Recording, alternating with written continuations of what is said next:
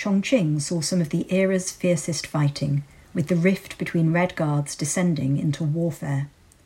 The Kuomintang had made it their capital while battling the Japanese occupation, and it was home to multiple munitions plants. When armed struggles broke out in 1967, the military backed one side and helped its fighters seize what they needed. The factions battled with grenades, machine guns, napalm, tanks and ships upon the river, everything except planes, a resident recalled. They executed in cold blood too, even the injured, even the pregnant. Tens of thousands fled the city, and at least 1,200 people died, though the true toll was probably much higher.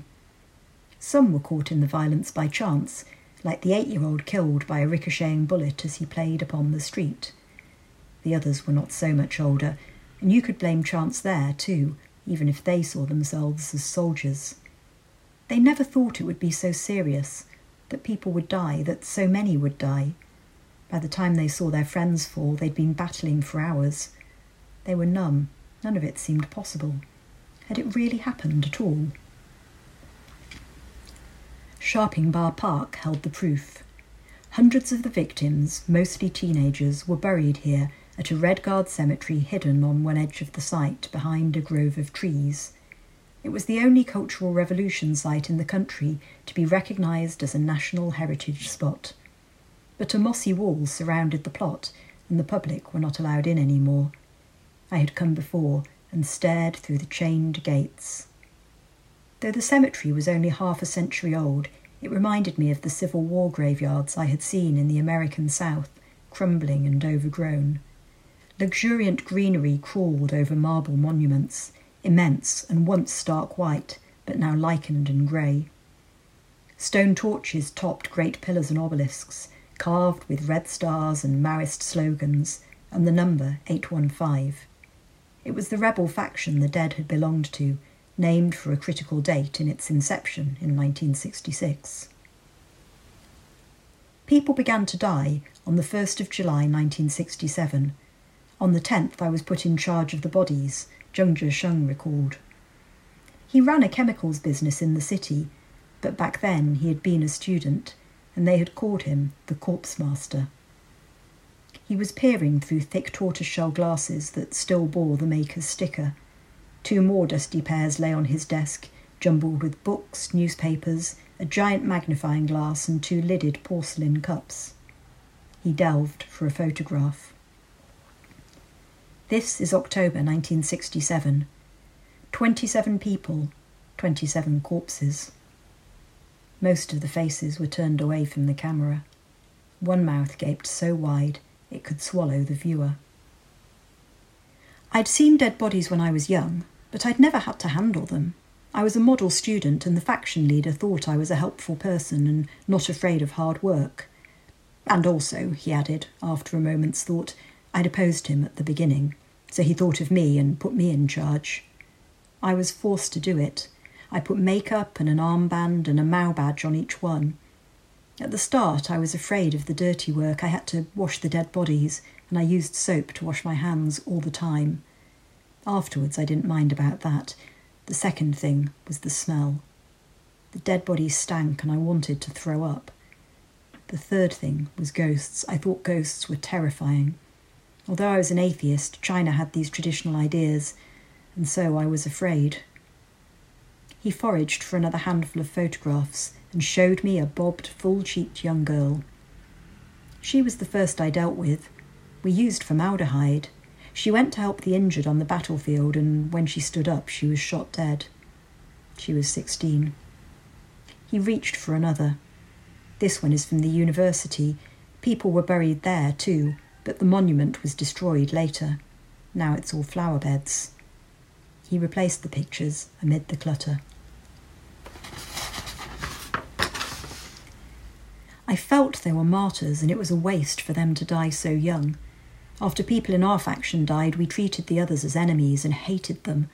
So when we captured them, some of them were stoned until they were unconscious. Then they were sent to hospital. Afterwards, we moved them to another hospital, but that was just an excuse. On the way, we beat them to death. That's why we ended up in prison. Back then, we hated the Fan Dao Di faction. But now I think both factions were cheated. They were all innocent. They were all victims.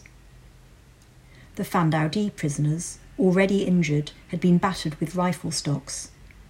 By him? No. He shook his head. It was 2 other people. You ordered them to do it, I'd heard. Yes. He was concise, not curt. I didn't feel any sadness, I just wanted to take revenge. The other faction had killed our martyrs. I didn't know them. It was factional. Zheng and the others had been jailed for years for their role in the armed conflict. After release, he wanted to search for the victims' families and make amends, or try to. But someone warned him that the parents might sue, and he gave the idea up. It's a lifelong nightmare. It's very traumatic. I have nightmares that I'm still in prison. Afterwards, I tried to work hard and to reconcile myself with what I had done. I tried to do good things, and when I stumbled, I stood up and carried on. I cried many times. But the lessons he had learned were priceless, he insisted, though he struggled to define them. A slight sigh escaped him, as if he was hoping I might abandon the subject. It can't be described in a few words. For foreigners, looking at the Cultural Revolution is like reading a difficult book. It's really hard to understand. Even young people don't have an interest. He was afraid of what might happen if people did not face up to the past, and that later generations might echo the mistakes his had made. It was not a repeat of the Cultural Revolution itself, he feared. History had progressed, he said. So what was it? Turmoil. He stopped there, considering. For example, with the Tiananmen Square incident, I actually wrote to my son because he was at university. Because I had that turbulent past, I didn't let him join them. The students were patriotic. They wanted to fight against corruption, but they were being used by bad guys. It took me a moment to understand. He spelt it out. They were manipulated by people like Fang Lijie, Ruo Kaishi and Wang Dan, who were pursuing Western large-scale democracy. We can only be led by the Communist Party. We can't have big democracy like the Americans. It only brings turbulence and chaos. We had more than 2,000 years of feudalism. America started with 2 parties and democracy. Foreigners can't understand China. They can't understand China's past. Corruption is caused not by one-party rule, but by who has checks on the leadership. We can't get rid of the party's rule. Impossible.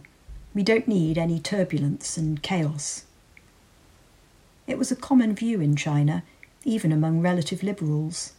The country was not ready to be free, though how it might ever become so, if not allowed to evolve, was never explained. For Zheng, individual caprice and disobedience, pride and egotism had produced this disaster. Stability and the common good were all. Those at the top, such as Deng Xiaoping and Xi Jinping's father, had been forced into a reckoning too. They had suffered and watched the torment of loved ones. They had lost their oldest friends and their glorious dream of a better, happier China. When they reclaimed power, they did all they could to prevent another disaster. For their own sake and that of the masses, they committed themselves to stability. They determined that never again would a strong man ride roughshod over his peers, his country, and the people. Though Deng would dominate until his death, they did their best to institutionalise and, especially, collectivise rule. After the protests of 1989, which were fuelled by obvious divides in the leadership, the determination to avoid public splits was absolute. It is not hard to imagine the emotions engendered by millions of young people massing in Tiananmen Square again. The cold instinct for survival, the ruthlessness born of the revolution for which they had already sacrificed so much, but, too, the visceral fear of where it could all lead. The party adopted unwritten rules to ensure that no one outstayed their welcome, limiting top leaders to 2 5-year terms and setting a retirement age. Even misdemeanours were handled in line with an unofficial code.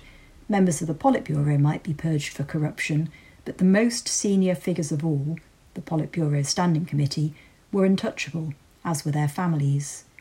You survived and thrived by cultivating patrons and your wider networks. The party became safer, stabler, calmer, and duller. For years it worked. China prospered. People who might have eaten meat once a year dropped unctuous pork into their bowls each week. People who might never have left their county journeyed to Shanghai, Bangkok or Paris for shopping and sightseeing. They got their hair permed, wore bright sweaters and Nikes, tried red wine and McDonald's, took up hobbies. It was attractive enough for foreigners to speak of the Beijing model. But there was a price. Corruption was endemic.